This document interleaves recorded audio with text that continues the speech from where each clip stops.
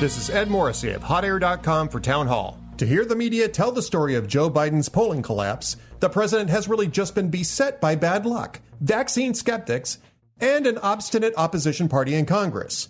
In reality, voters have been forced to confront the fact that Biden is incompetent, with Exhibit A being his disgraceful abandonment of Americans in Afghanistan. This week, both Politico and The Washington Post attempted to distract from the obvious. Neither outlet even mentioned Afghanistan as a reason for the polling collapse.